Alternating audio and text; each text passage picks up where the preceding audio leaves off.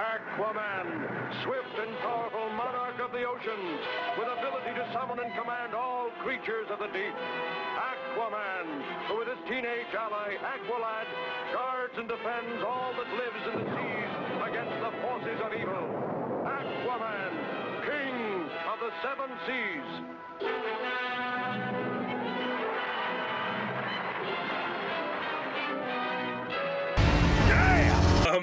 All right, let's start right. Welcome back to the Wages of Cinema, and Andrew's back! I was going to try to introduce you about that, do but it fine. already. It took too long. You smashed through that wall that separates the audience from everything. Number 4. Yes. Welcome back to the podcast, Andrew. You've been missed. I missed this podcast. I am glad to be back. Yeah, we haven't had you since Ant-Man and the Wasp. Wow. Yeah. That was the summer. Jeez. I know. Thank God for Aquaman, right? Yeah, Aquaman. He saves every one of us with his trident.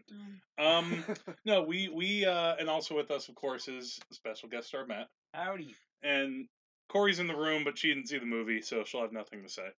Maybe once in a while she'll go like, "Oh my god!" Probably. Although there's no jar of piss in this movie, so. Good. What movie had a jar of piss? Batman v Superman. Superman. You were here in the room when we were talking. We described that to you. And Listen to the Batman v Superman review. It's solid gold. I blocked this out of my memory. Can you embed an audio link flashback? I'll try to find it. All right, but for right now, though, we are talking about the new DC movie, and frankly, a much better movie than Batman v Superman. At least I think. Way better. Okay, and so, yeah, I want to just start off by saying that this is easily my second favorite DC EU movie. This is my favorite DC movie. I figured it was probably yours, because you're like one of the only holdouts who doesn't like Wonder Woman. Exactly. I'm right, of course, but I understand why this is your second favorite. Yeah, well, it almost at times comes close to being, like, tied with my favorite, too. And I have a number of reasons for that. And Matt, how I can guess by sitting next to you in a movie theater, I can usually gauge your excitement for a movie because I can't tell whether you really need to go to the bathroom or if you actually are enjoying it. So what's your enjoyment level? Anytime a man is impaled on a narwhal, Matt's having a good time. And true. Yes. So Matt, your first reaction to Aquaman. I am a fan of Wonder Woman, yet at the same time, I feel like this was a movie made specifically for me. I know what you mean. Yeah. What I liked about this movie, and I wasn't quite sure what to. High five. Get rid of some of that energy. Yes. You have like a workout and a half during a movie like this between how much you're like shaking violently in your seat and like they have to repair that theater seat now. You bounced up and down so many times. I think that actually you probably helped out. This has nothing to do with anything, but like there were like these women next to me who were kind of talking during the movie, and I think there were a couple of like adolescents who were talking too, and I think your laughing kind of scared them off. Well done. Yes. Anyway, what I wanted to say up front about this movie, the one mark against it is also something that I think works in its favor, which is this is a movie that feels very familiar. Yes. In a lot of ways, but I kind of liked this kind of familiarity as far as a big, gigantic, splashy action movie that mixes some comedy and some more horror elements. And you know what came to mind for me? And it seems like a weird comparison, but the Brendan Fraser Mummy movies. Something of that kind of tone, I feel like, was achieved here in a good way. Or at least when, as far as having a main character who is a wise ass, and he's very cocky, but he also has, he has moments where he tries to be more serious, right. And he has the kind of woman by his side, and that eventually turns into a romantic interest. Yeah. So in a way, even though it's a comic book movie, I felt like this had a lot of roots in pulp. Yes. Yeah, very pulpy, very, very roots, much.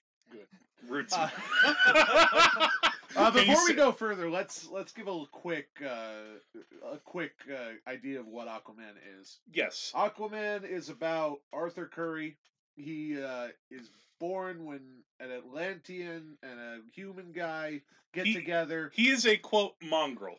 Well, that's another people's words. That's why I said it's not quote. our words. That's what they say in the movie. He is the son of a lighthouse keeper and the Queen of Atlantis. Pretty awesome. Who at the beginning of the movie she kind of floats up on his shore, and lighthouse keeper guy and Queen fall in love, have Arthur, and then the Queen she has to leave, and then Arthur grows up, and it's like right after Justice League, and someone comes back and says, "Look, you gotta come back and be King Atlantis, otherwise Atlantis is gonna invade the surface world, and it's gonna suck." Yeah.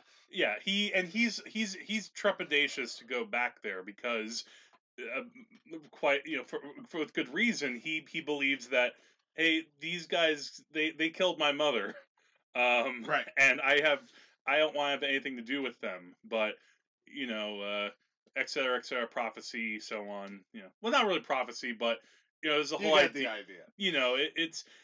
It's very much a movie with lots of fingers in different myth, and I'm guessing that maybe the comics had that. I went into this knowing like so little about Aquaman. So on that note, Matt, Yes?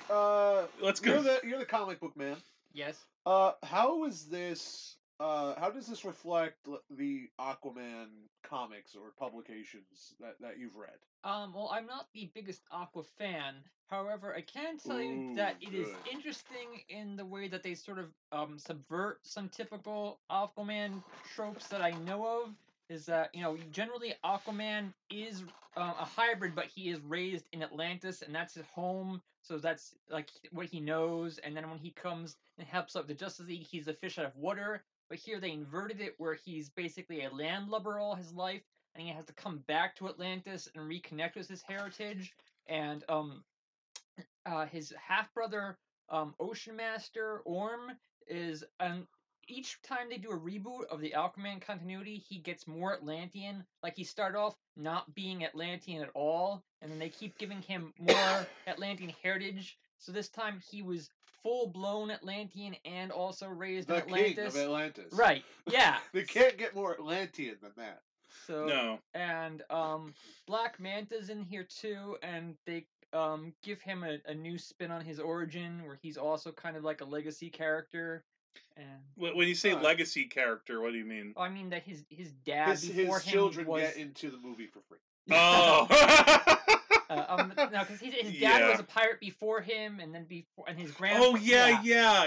There's that. And by the way, I will say this about Black Manta: what makes him instantly cool is not just that he's a pirate; he's a submarine pirate. Woo! Yeah. He just takes submarines. Wasn't there some line that happened about like there's some kind of type of quid about being a pirate down there? Do you remember? You know what I'm talking about? In reference, was this like at the beginning? Yeah, when he's first introduced with his dad. They say something about being a pirate, but I don't remember what it was a good line, sort of a cheesy line.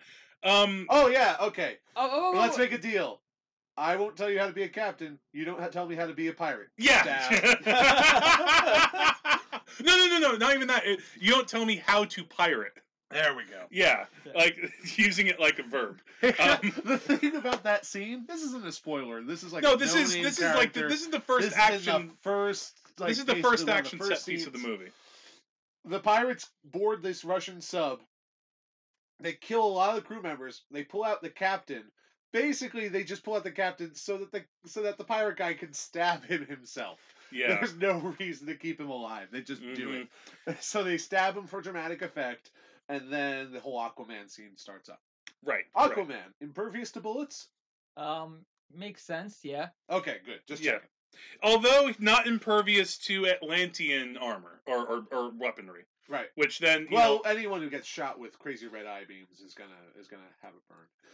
Sure. But I thought Black Manta was kind of cool. Like he came back really in a big way when he finally has like his big here's helmet with that shoots eye beams and armor. He looks super cool. What I would say, and that fight scene is pretty good. Right there at like the 2/3 point, it ends up being like a really effective action sequence. I think, even when you're throwing Mara running away from all those like random goons, it ends up being pretty effective. Yeah. What I would say, I like I think I like the writing more than the actor. I feel like he was a little bit like one note. I don't know. That's just like a small part in criticism. But again, another thing I thought too. I mentioned the Mummy. Again, this is a better Mummy movie, I thought, than the Tom Cruise Mummy movie. Wow. Yeah, it's hard to be by far. It's hard to be worse than the Tom Cruise Mummy movie, but sure. But I thought that I also obviously thought of Thor. Yeah. You know that you have a lot like the whole thing about two brothers. And one thinks it's his like birthright to be king, and again, this is common to like I suppose to a lot of mythology. Do Thor and Aquaman share a sort of similar tone of like that sort of mythic element with like big epic action? Is it? They could. It depends who's writing them. I mean, there's a lot of Aquaman stuff that I guess in the early days it was just like random Aquaman adventures, but then they start to like build that more into the mythos once they decided that I always had the impression when they first created Aquaman, they didn't have any mythology. They just wanted to have like an undersea superhero. Yeah. And it kind of goes to show like I didn't have high hopes for this Aquaman movie. No, I don't know about high. I didn't go into it feeling like, oh my god, this will be dreadful. The impression I got from the trailer was, well, this looks kind of silly. I'm not really buying the visual effects. But the thing is, I was seeing it in small bursts. Seeing it in all the context here, it's so like gigantic, like in scope, but at the same time, there's a lot of details that James Wan and his effects team do with the like designs of the characters that I thought were extremely creative, and I wasn't expecting. Like Aquaman has those tattoos on him, and you don't quite. They look kind of like fish scales, like the guy from Moana. In a way, yeah, like Maui. Yeah, but then you realize it's like Atlantean armor. You see like Orm wearing that fish scale armor, and it covers those same spots on his arms where Aquaman has his tattoos, and it's the same exact pattern. The score here really struck me. Actually, there are some songs that are kind of junky, but when they're like in Atlantis and you hear that sort of synth music, it seems almost like Vangelis sometimes. Yeah, some of the synth type music was really good, especially in the action scene. And it wasn't like cheesy synth. It felt stylish. That's the other thing too. I mean, again, I mentioned the Mummy and I mentioned Thor. I got the sense from watching this that James Wan really has like a soft spot for like 80s fantasy movies, but maybe in his head he knows, all right, I know that these have kind of a cheesy tone. I know sometimes, especially when you watch some of the fantasy movies that were like knockoff movies from like Italy and places like that, you work with what you can get. Right. But now he thinks, okay, I have actually this fantastic cast. And Jason Momoa is actually really, I liked him a lot in the role, but he also has Willem Dafoe, he has Dolph Lundgren, he has Nicole Kidman. What's her name? Amber Heard. Amber Heard's all right. I grew to like her more over the course of the movie, but also Patrick Wilson, who so he has all these elements and all this budget, so it's basically like his vision of what an 80s fantasy movie is, with everything that comes with that. That's kind of what I was hoping for. I didn't think this was going to be a good movie, but I thought like the best I could hope for was kind of that sort of otherworld Flash Gordon action. And that's exactly what I got, and it went really, really well. Yeah, that's the feeling of it. It has that pulpy Flash Gordon feel more than. This is why I think like I don't know how much control James Wan had over the production. I noticed that Zack Snyder is only credited as executive producer. Right. It wasn't like with Wonder Woman where he actually had a story credit. I have to wonder if he had more control, because this is like so tonally not Man of Steel Not or so Batman much- v Superman. Not so much slow-mo. No, maybe a couple of moments, but it wasn't at all distracting. The one spot where Aquaman got shot with a grenade when he was fighting against Black Manta's father. But that's the only instance of slow-mo I can think of where it's like, huh. Where it kind of detracts for There you. was No, it didn't detract. It was just like the only thing I could think of. It's like, Yeah, and it's because as much as I like Wonder Woman, my one complaint in that was just too much slow motion in the action. The action was really well choreographed, and the editing of it, you could tell what was going on. It wasn't like so haphazard and shaky.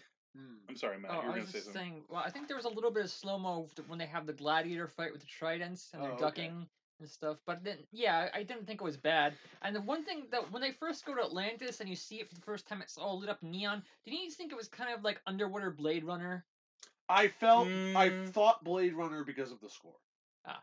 That I did have that. But I don't. Blade Runner to me, like Blade the Runner's first more Blade noir. Blade Runner seems dingier to me. This Yeah. Atlantis was very colorful and Yeah. very, very, very clean. Well, that's why I thought more of Thor. I also thought maybe Thor Ragnarok. Thor This is- Ragnarok This is especially. the closest.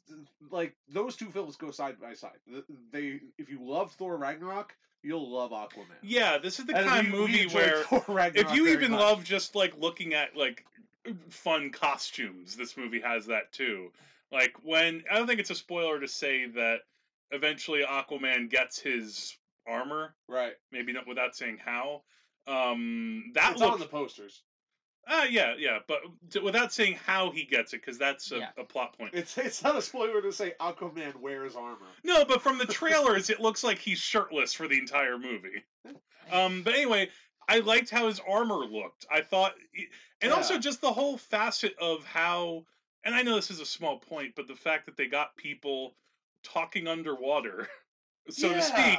But it was and I knew logically, okay, they must be doing this in some type of computer effects way where they added the water effects around them later.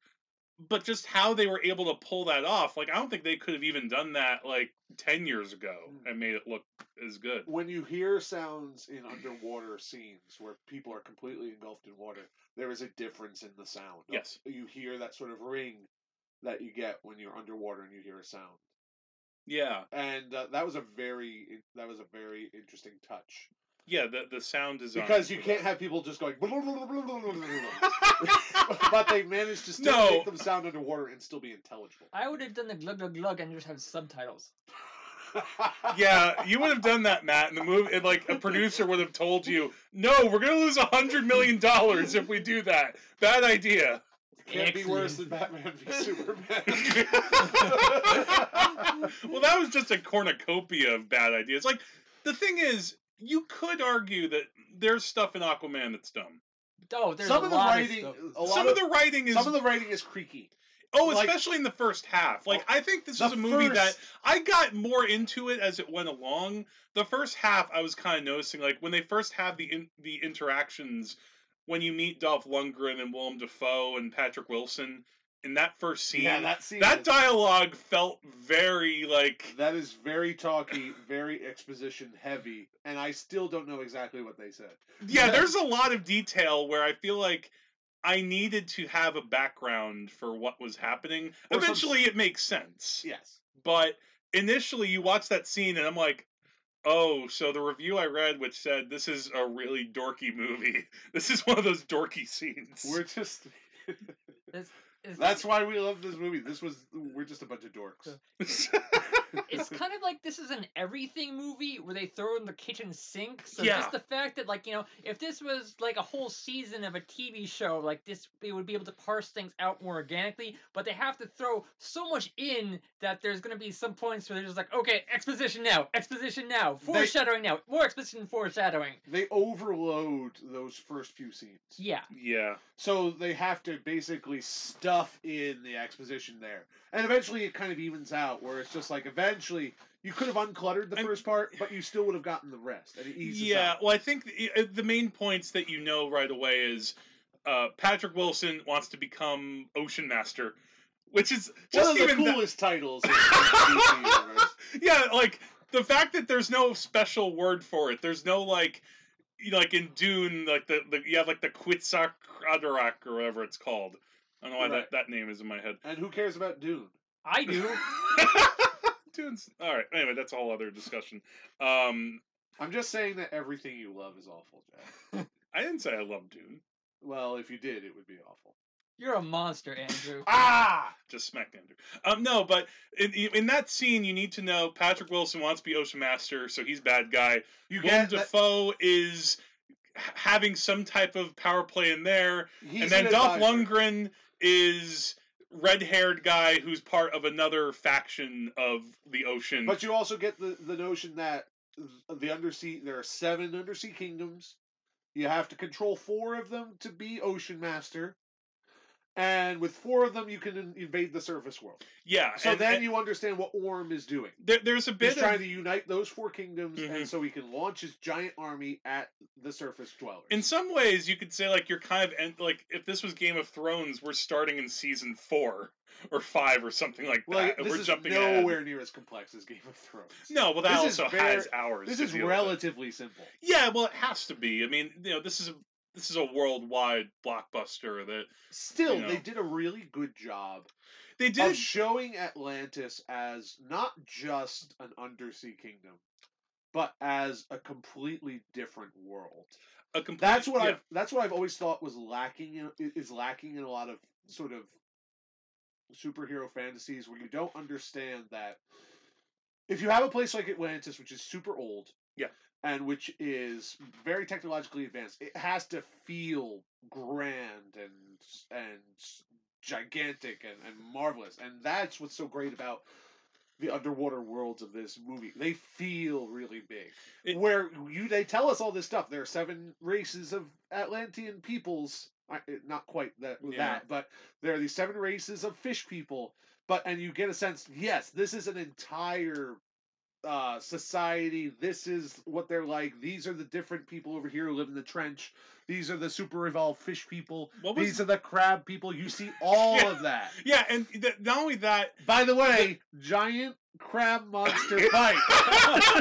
There was a creature in that fight that looked like a kaiju from Pacific Rim. Yes. Did you think that was too? Glorious. Yeah, I saw both of you like jumping out of your seats. And that was magnificent. That was a really good special effect, considering that also it was kind of in darkness. Like, the thing with this movie is, you mentioned, the world that they create is really detailed. What this movie needed to do right was that you need to watch, you know, like, in the trailer, like, they show the shot of, like, all those seahorses and those sharks facing each other, and when I saw that in the trailer, I was like, this looks fucking stupid.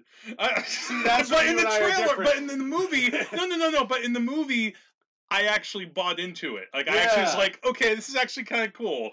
I can buy Dolph Lundgren riding a seahorse. There's a lot of excess to it, but that's what something like this needs. Yes. It needs to look foreign. It has to be excessive so that it's an unusual, exotic place. It so sells the tone. You have people riding giant seahorses and riding attack sharks, because that's what you need. It's so great. Well, that's why I mean that, like, 80s fantasy stuff would do that too, but they sometimes either didn't have, you know, the effects budget, or they had, you know, incompetent, you know, filmmakers. You couldn't get it to be convincing, and even if you did get it, you didn't have enough resources to have a whole bunch of it. Yeah. So and then you have Aquaman, which has a $1 billion budget. So it felt like that at times, especially in that final battle. Yeah. And I like how this movie takes itself seriously enough that you get invested in it, but it still has a great sense of humor. Yes. And it's an absurd sense of humor at times. Like during the gladiator fight, they have hologram stats of the combatants. Oh yeah, Aquaman- they had it come up and it says half breed. Yes, and then best of all, to play them in, they have an octopus on the drums. Yes. Yeah, that was pretty great. That was really cool. Even Corey is kind of laughing about You're that. smiling. I'm still not seeing this movie though. You're missing out on Octopus playing the drums. Where are you going to get that outside of The Little Mermaid?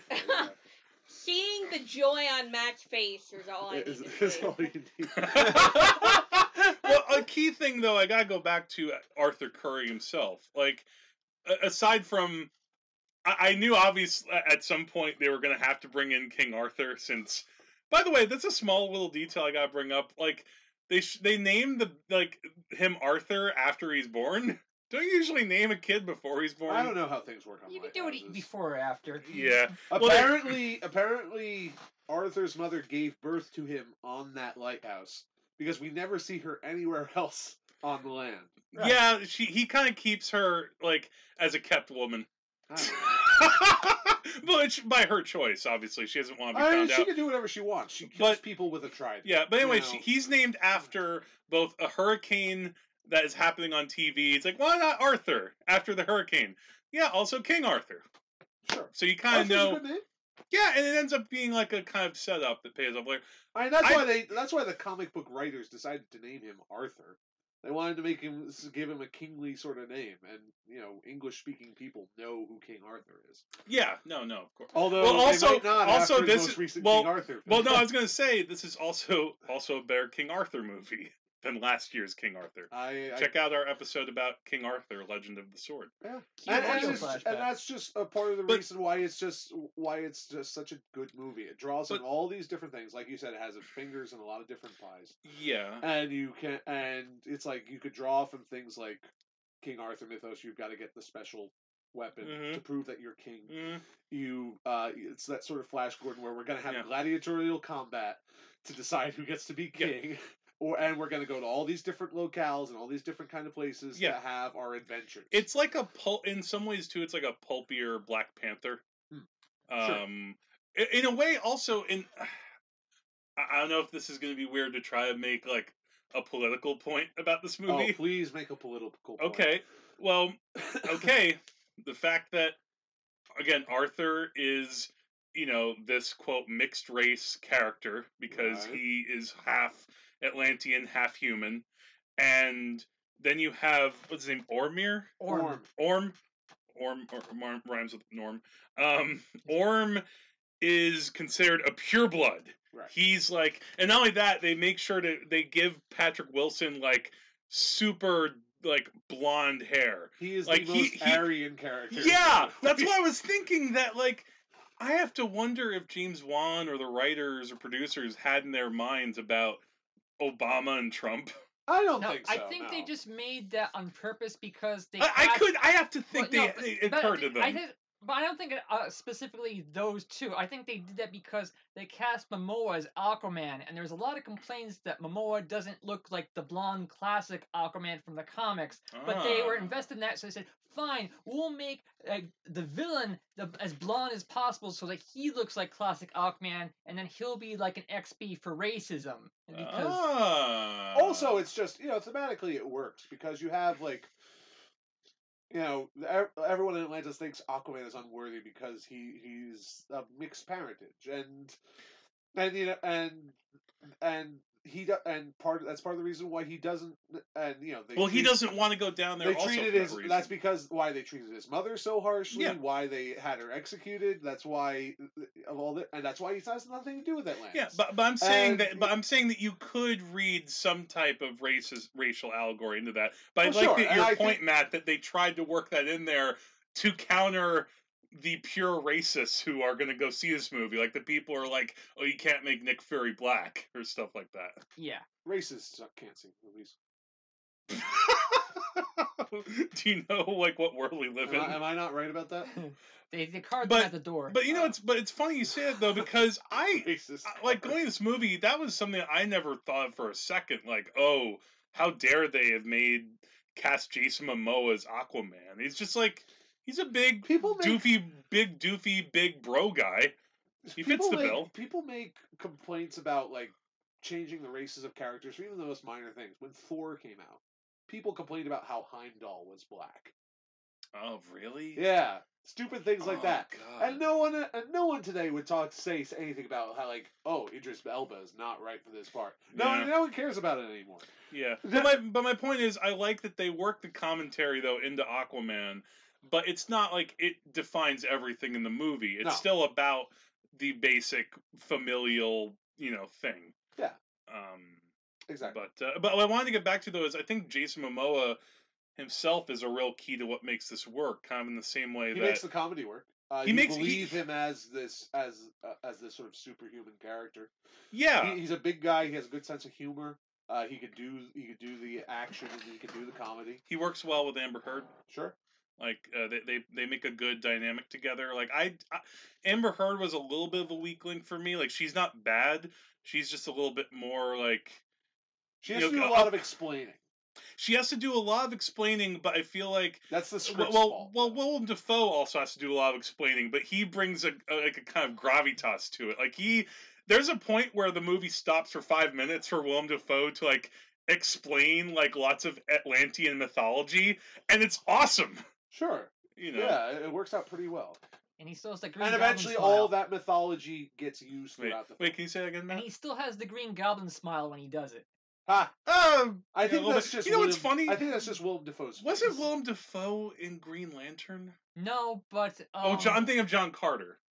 Yes, he was in John Carter. Yeah. But however, he was also in The Great Wall.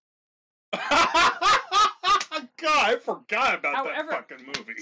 I know we saw it, but thank you. Tamora Morrison, who is Arthur's father. Yeah, who is he? He was in Green Lantern as Abin Sur, and he's also Jango Fett.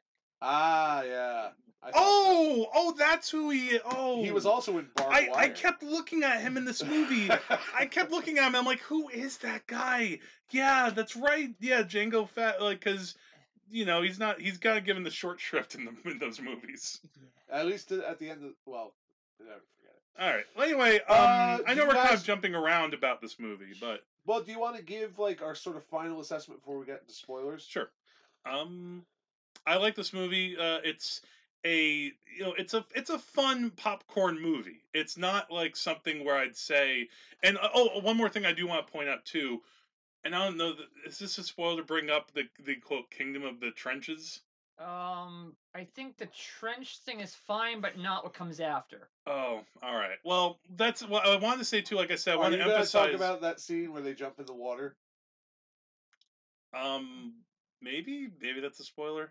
All No, right, but I want to talk about how cool it looks. I want to say that in that one sequence, it's kind of cool that talking about how James Wan, I think, is really good at juggling lots of different tones here. Again, it can be serious, but it keeps that pulpy tone to it, so it never has that Batman v Superman problem where it takes itself so seriously that you get you run into the Martha problem. Exactly. This doesn't have that. No. And there's one sequence involving the trenches where it kind of for 5 minutes becomes a horror movie. And it's great. Yeah, and I really liked how Wan shot and edited that, because he got to have a sequence where he, like, watching this movie, I felt like here, kind of similar to Patty Jenkins' Wonder Woman, here's someone who really cares about this movie. Yeah. He's not feeling like when I watch the Zack Snyder type of the recent comic book movies, those feel like I'm making something important. Yeah. I'm making these things that are... Zack Snyder strains to make his films important, and they end up being ridiculous. Yeah. Because he doesn't understand what it means for those things to be important. It's just like, this is what a film should be to be important. He's trying to make it look important. Yes, he's trying to make it look important. I don't know if what I said just makes sense, but I think you get what I mean. You could just say the word pretentious. Well... All right, but that would have been easy. James Wan isn't doing that. He's just having a blast juggling different tones, having, all this money at his disposal and basically getting to make, the ultimate 80s fantasy, pulpy movie of his dreams. And so I appreciate that, even though it's not without flaws. So, Right. Matt? Yeah, this is pretty awesome. It feels kind of like the best Peter Jackson movie that Peter Jackson didn't make.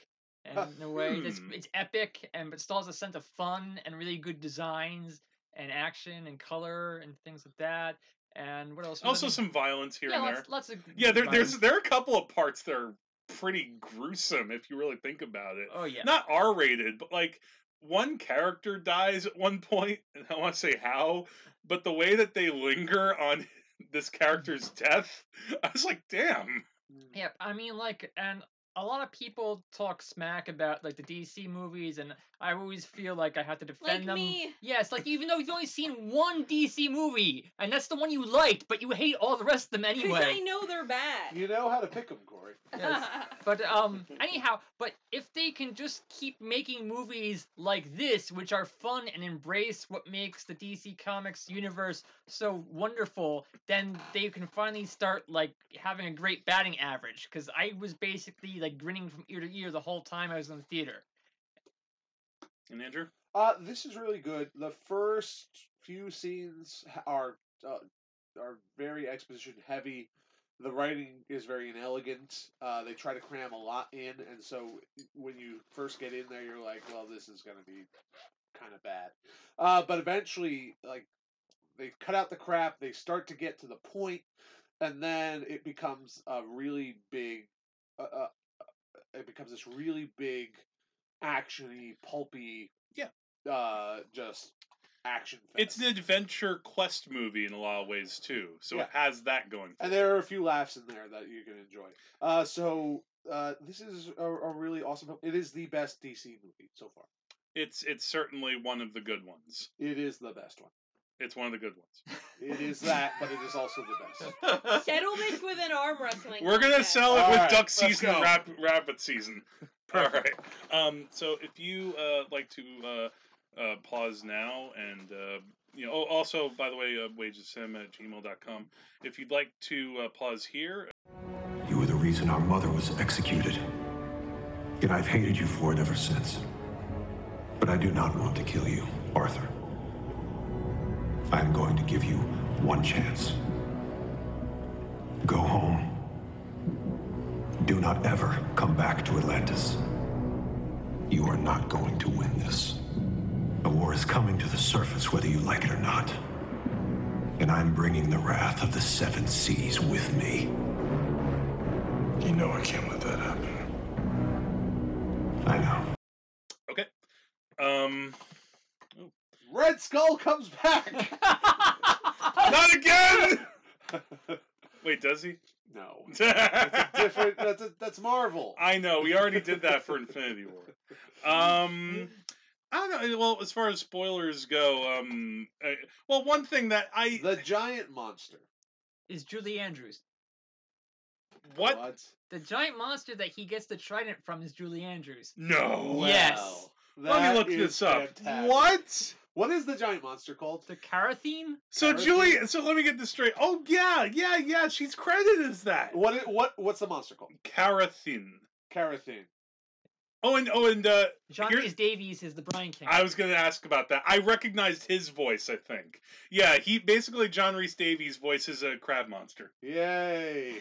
Yeah, which is pretty cool. But you know what's awesome too? You think about it, Mary Poppins Returns is in theaters right now. She's not in that, but she's in Aquaman. I think they asked her to be Mary Poppins, and she said, no, I'm doing Aquaman. Eat it. I know where my bread is really buttered. I found that scene where, like, just to set it up, just so you know what I'm talking about. Towards, like, Aquaman has to get the trident of what is his name? King Atlan. King Atlan. Yeah. And he finds where it is, but in order to get it, he has to fight, like, a giant monster that we've mentioned, like, once before in the movie, but was, like, imprisoned in the ocean. And so he just goes in there, and the the giant monster, like, you just see tentacles, and it's talking smack to him and saying, of all the people who have ever sucked trying to get this trident, you suck the most. You've seen this kind of scene in certain fantasy movies, I feel like, Right. before, too. But what I liked about this was that it had such a simple progression as to what happened. It wasn't just like Aquaman punched the monster a whole bunch, and then there was a big flashy fight sequence, and the monster died. It was Aquaman used his fish powers and said, "Stop." And the monster's like, "You spoke to me?" It's like, no one's spoken to me in years. Like, yeah, eons. Well, bringing up, you know what actually occurs to me? Bringing up Moana again for a second. That's a little bit like the end of Moana. A little bit, yes. But, and you're right. Well, all right. Yeah, I know I'm right. Yes, Jack is right. Now I can and say it was just right. Like, it was like the simplest thing because you kind of get it. Because the monster has been trapped there, just guarding the trident and like killing everybody who came around. None of them have been able to talk to any fish. No one in the film has been able to talk to fish. Yeah, like that's his. That's and his, then that's his when you have this monster that's just been by itself for so long, and someone finally speaks to it, it stops. And that's like a really interesting moment because this monster, it's just this monster, but then like it's finally like, oh, someone who understands me and can talk. But then it makes sense also because like the last person to talk to me was this awesome king who had the trident. So it's like that's also a sign that he's worthy. And then she's like, okay, you can try to pick up the trident and give it a shot. And that was a really just cool little thing. It was like the simplest thing. Yeah, well, it's about making a connection, which is, the thing that Orm never does. He never connects with anybody. He just thinks, I'm the ocean master. Fuck you. Yeah. It's really cool though because it's a story about empathy, and that really like underlies it. Because like Aquaman, he's past, he's like, I'm just a blunt instrument, and I have to learn to be tough and things like that. But then he's connecting with his ability to talk to sea life, and that actually is what makes him worthy to be king. That he forms connections, and like he realizes before that also there's a connection between the surface world and the ocean. Yeah, and then he also goes back and he thinks about how letting Black Manta's dad die was a mistake, which is really interesting because like it was pretty cold. It was really cold, even though the guy was a pirate. But no, he was a pirate who did kill innocent people. Like you understand why Arthur did that, and you I think it's an interesting line also, that they bring it up. Shot me with a grenade. Yeah, I was gonna say Arthur was in every right to take him out. Right. Yeah, but you understand also why the son would be pissed. Yeah, but it's also interesting because like a lot of the previous DC movies have been criticized by having the high amount of murder by superheroes,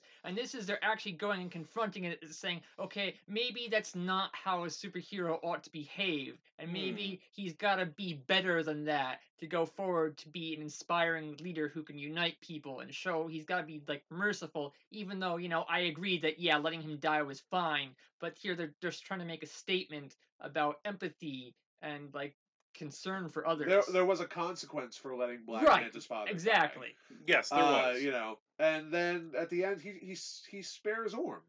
He doesn't kill him. That was the noble right thing to do, and he'll probably come back as a villain again. But, that was the post credits scene. No, that's Black Manta. Oh, I'm sorry. Yeah. By the way, Randall Park pops up in the movie, which is kind of cool. He's not a newscaster. He's like a specialist. A scientist. He's Mr. Scientist Man, he's the crackpot scientist who believes Atlantis is real. What a joker! Oh, look at that crazy. But you have to think though. But wait a minute. There might be a flaw in the writing here, though. Didn't we just... This movie takes place after Justice League. Sure. Don't they know then that Aquaman exists because of what happened with everything with...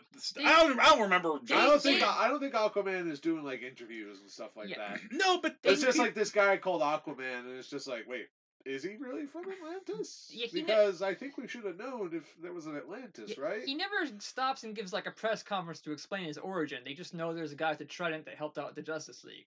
So. Okay. We're going to call him Trident Man. Also, technically not a trident because it had 5 prongs. Now I'm just thinking of the gum. Trident. Yeah. Stab. How come Aquaman doesn't do any ads for Trident? That'd be a good crossover. If Also, you have ideas for Aquaman ads, send us Yeah. your ideas at wagesofcinema.edu. yeah, there you go. Yeah, and it's also cool too that also this movie doesn't have the.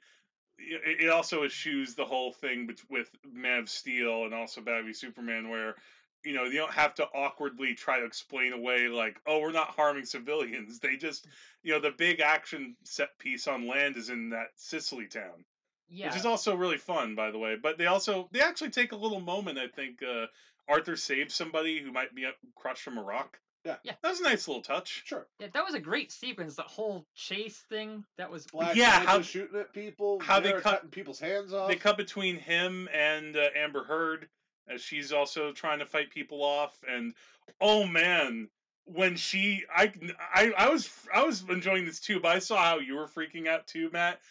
When she summons the power of wine to become wine daggers that kill like the enemies. That was pretty awesome. Well, wait, let's take a moment. What kind of witty thing could she have said after killing people with wine icicles? What post-kill quip could she have made? It's okay if there's dead space. Jack's gonna cut it out. No. Shaken? No. That's martinis. Tell the truth. What? We need Lenny Briscoe here. He's got the best. Oh, your corpses are corked. Okay, that's all right. That's all right. Well, we can work on that. We can workshop it. No, I can't think of a wine-themed pun right now. I'll come up with something. You look all juicy there, don't you? Let's cut that one out. All right. Anyway, so I also like the part. Oh wait! Before she kills them, she's like, "White or red?" Stabs them, they bleed to death. Red. But the thing was, I don't think she would have made that quip because she doesn't know what wine is. Do Atlanteans have alcohol? We don't know yet. Well, there's that one Do they part. drink things? Well, there's that one part where they're both in the ship and they're trying to escape from the Ring of Fire, and he's like, "Bogey on my 6!" And she's like, "What does that mean?" That's not related to wine, though, so we'll never know. Anyhow, Atlantean wine, but you need like plants for wine. Yes, you do need grapes. The redder, the deader. There you go. Okay, that was still terrible. I'll keep going. So getting back to Black Manta, whose actor I believe is Yaha Abdul Mateen II. I really like the scene where he's customizing his gear. Right. That was awesome. That was not a bad scene. I like the music for that scene. What was that song? I'm not sure. It sounded very 80s though. Yeah, it sounded very 80s. One thing. What's his face? Orm gives him like that armor and stuff. And he gives him the special blaster that he turns into his Black Manta eyes. Yeah. Orm says, "Oh, we have this new rifle. Too experimental, though. We're going to give it to you." Yeah. Isn't that kind of like a bad thing? It's like, this thing's too dangerous for us. Yeah. You try it Well, out. I guess it's like plausible deniability, too. Like, if you blow yourself up with it, can't be traced back to us. This is a small... But if he does that, then he can't try to kill Aquaman. Yeah. So... this is a small point, but... Isn't that scene where he gives him the stuff? Doesn't he say, "I want you to kill Aquaman and Mira"? Yes. More or less. So he's going against what he told King Neron. He's a backstabber. Yeah, I mean, he's the villain of this movie. No, I know that. I was just wondering if that was going to pay off later, and I don't know if it really does. Not really. Yeah. I thought maybe that was a scene they cut out or something like that. No, he was just basically, he couldn't tell his Atlantean soldiers to go kill everybody, so he was able to go to like back channel to Black Manta and say, "Hey, you go take care of this thing. Just do it and don't tell anybody." Yeah, that's true. I mean, and you obviously know that Nicole Kidman's coming back in the movie. Because every time they were like, because she's dead. Well, we didn't see a body, but like they also say she's dead. She was executed. She's dead. And I guess maybe they all thought that she died. Right. But in my head, I'm like, of course she's coming back. You don't hire Nicole Kidman. It's kind of like, spoilers for those who haven't seen Widows, why they cast Liam Neeson in the movie Widows. Right. Because he comes back. But yeah, it was still like they had a good emotional beat for that. I think like she worked well as far as that went. I liked how surprised the two of you were when that happened. Just What? sitting in the theater when they said like the hidden world in the middle of the earth, and they say pterodactyls flying. You're like both like, what? Remember? Yeah, you guys? see, yeah, that was a little surprising to Jack me. and I are very surprised by dinosaurs. but that means that in the DC universe there are dinosaurs. Yes, there are. They're located in the kingdom of Scartaris, which is in the center of the earth. The Marvel universe has dinosaurs? But they're in the Savage Land, which is on the surface. Right. But anyhow, so Scartaris Sorry. is a hidden world, kind of like Pellucidar you in the middle of the earth. You have a fictional comic book universe. Why wouldn't you have dinosaurs? Yeah, and then you No, can it's have a fair anything point. you want.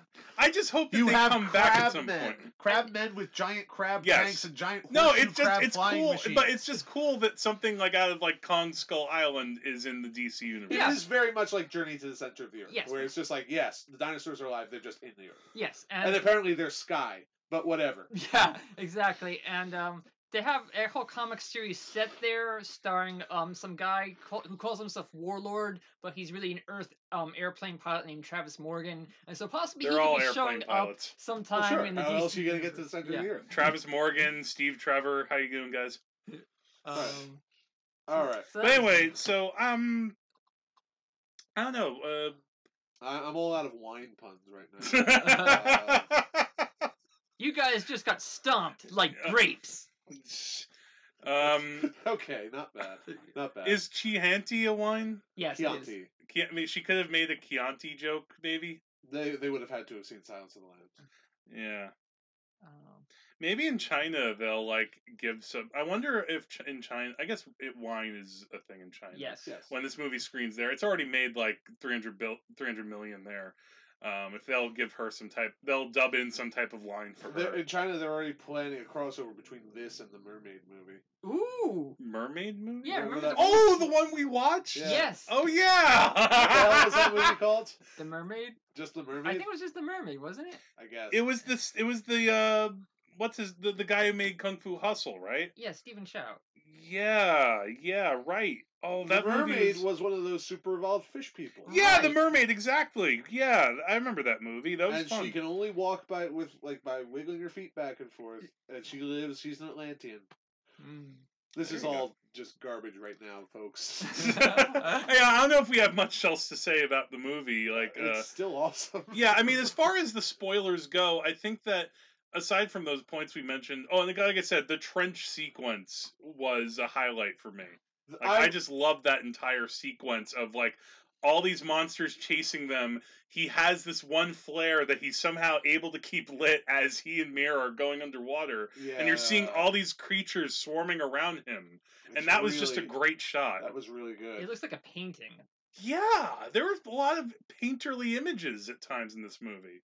Again, like, this is something where it's unpretentious, yet it really cares about artistry. the art. It has artistry, and again, even if there are some little dumb or cheesy points in the script, it all still works for what the tone is. That last battle scene from beginning to end is really, really big. It's big. And really I imaginative. would almost say it's almost too big. It verges on that. It doesn't quite go there, But the thing but it's is, almost so overwhelming. Like all the parts that are going on, all the fact that there are like all these kingdoms kind of converging in one Yeah. place. But the thing is that you could probably watch that over and over again and see like new details. Yeah. Like the crab people's like just war machines. They have crabs that just scoop up lava and throw it.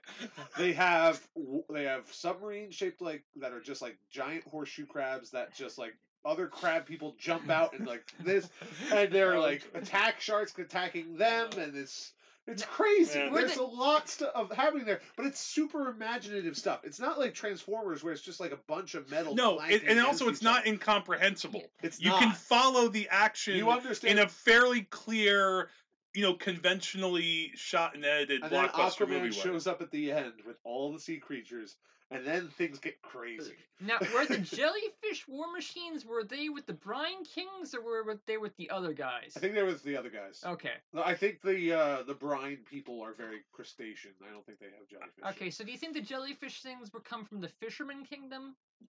Maybe. Okay. I didn't. Really I take lost the time to track think of about some of that. the kingdoms. I know that, again, there's 7 kingdoms, but All you have to know really is that there are 2 sides. yeah, there's like everybody Ocean else and Master's the crab side, people. and there's the Boom. other side. Yes. And Ocean Master wants to rule over them all. And of course, the Brine don't want to, like, pair up with stupid, pure race Yes. Patrick Wilson. And actually, they made Ocean Master a badass in this, because that's what I was worried about. A lot of times in adaptations, like how like the perceptions Aquaman's kind of lame, and then by extension, his bad guys are kind of lame. But here, they actually made him like a super cool threat, and like actually believed that he was a bad dude, and that you don't want him to win because otherwise everyone's fucked. And he had a clear plan. Yes, You knew exactly what he was trying to do. And he had reasoning for it that you understood him a little bit, because his reasoning is human beings have completely fucked over the environment of the planet. The ocean's in bad shape. The ocean's in bad shape. Yes. They've poisoned the oceans, which is not untrue. Yeah. I mean, we're gonna run out of fish someday, you guys. He's basically Namor, except there's no Reed Richards for him to cuckold, so he's got to devote all his energy to destroying mankind. See, that's a character I need to read up on more. I don't know as much about The Namor. Submariner. I've heard that, like, maybe they'll bring him in for Black Panther 2. Maybe, but how are they going to do, like, as good a job with Namor that they haven't done with Aquaman in this movie? Because this movie is, like, fantastic everything movie. Never underestimate Marvel. I'd say that's fair enough. Yeah. All right. Now that we've started talking about Marvel, I think we got to wrap this up. All right. So again, as I said, as far as comic book movies that are out right now, I think I'd still prefer Spider-Verse, but this is still a fun movie that, again, in a way, it's also like, you think about too, like how Green Lanterns, came out just like 7 or 8 years ago. This is like a much better version of what they were trying to do in that Green Lantern movie too. Sort of. This is better than Green Lantern. It's very ambitious, and it actually meets those ambitions. It delivers. It really delivers on what it's on what you're. Again, if you're really trepidatious about going to see this movie, if you think it looks stupid, give it a shot. Go with the family. This is a good movie to go with everybody on Christmas, and you might regret not having had a seafood meal for Christmas. I get one clap. Thank you, Andrew. This is why I miss you on the podcast. You're welcome. All right, any final words, you guys? Outrageous! Yes. Stand out. Best performance of Julie Andrews' career. Take that, Victoria. All right. There we go. All right. Once again, if you guys have any thoughts about Aquaman or anything of the DCU or anything like that, wagesofcinema@gmail.com. We love your feedback. Also on Facebook and Twitter. Add us at Wages of Cinema. Matt, where can you be found? I can be found at mattvcatania.wordpress.com. That's CATANIA. And click on my doobly-doo links that he'll be putting in the description so that you don't have to remember that spelling anyway. Exactly. And when we come back next time, we hope to have more good movie talk for you. More things, maybe looking back at 2018. We'll see what happens. Until next time, I'm Jack. I'm Andrew. I was Matt. Yes. Are you still Matt? Who knows? It's going to be 2019 soon. Yes. And remember, the wages of cinema is death.